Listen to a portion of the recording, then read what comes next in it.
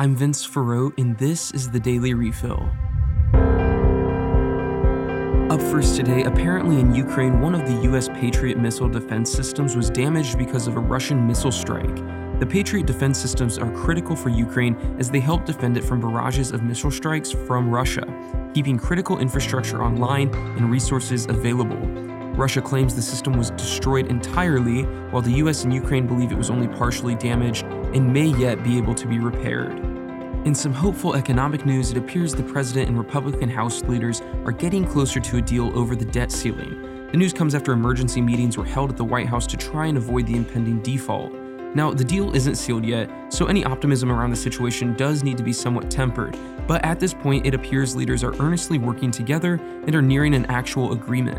Let's continue to pray for wisdom, compassion, and a sense of responsibility over pride for all of them. In other national news, President Biden was set to travel to a number of Asian Pacific countries, but it is now cutting back on the trip. There are differing thoughts on why the trip is getting cut short. Some simply think it's due to the emergency budget meetings that we just mentioned that the president needs to attend.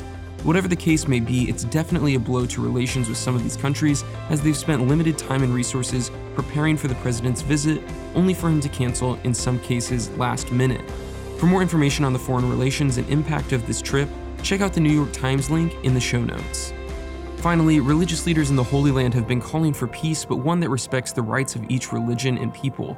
Just recently, Palestinians remembered the 75th anniversary of their expulsion from the territory of Israel as it emerged as a nation-state after the Second World War.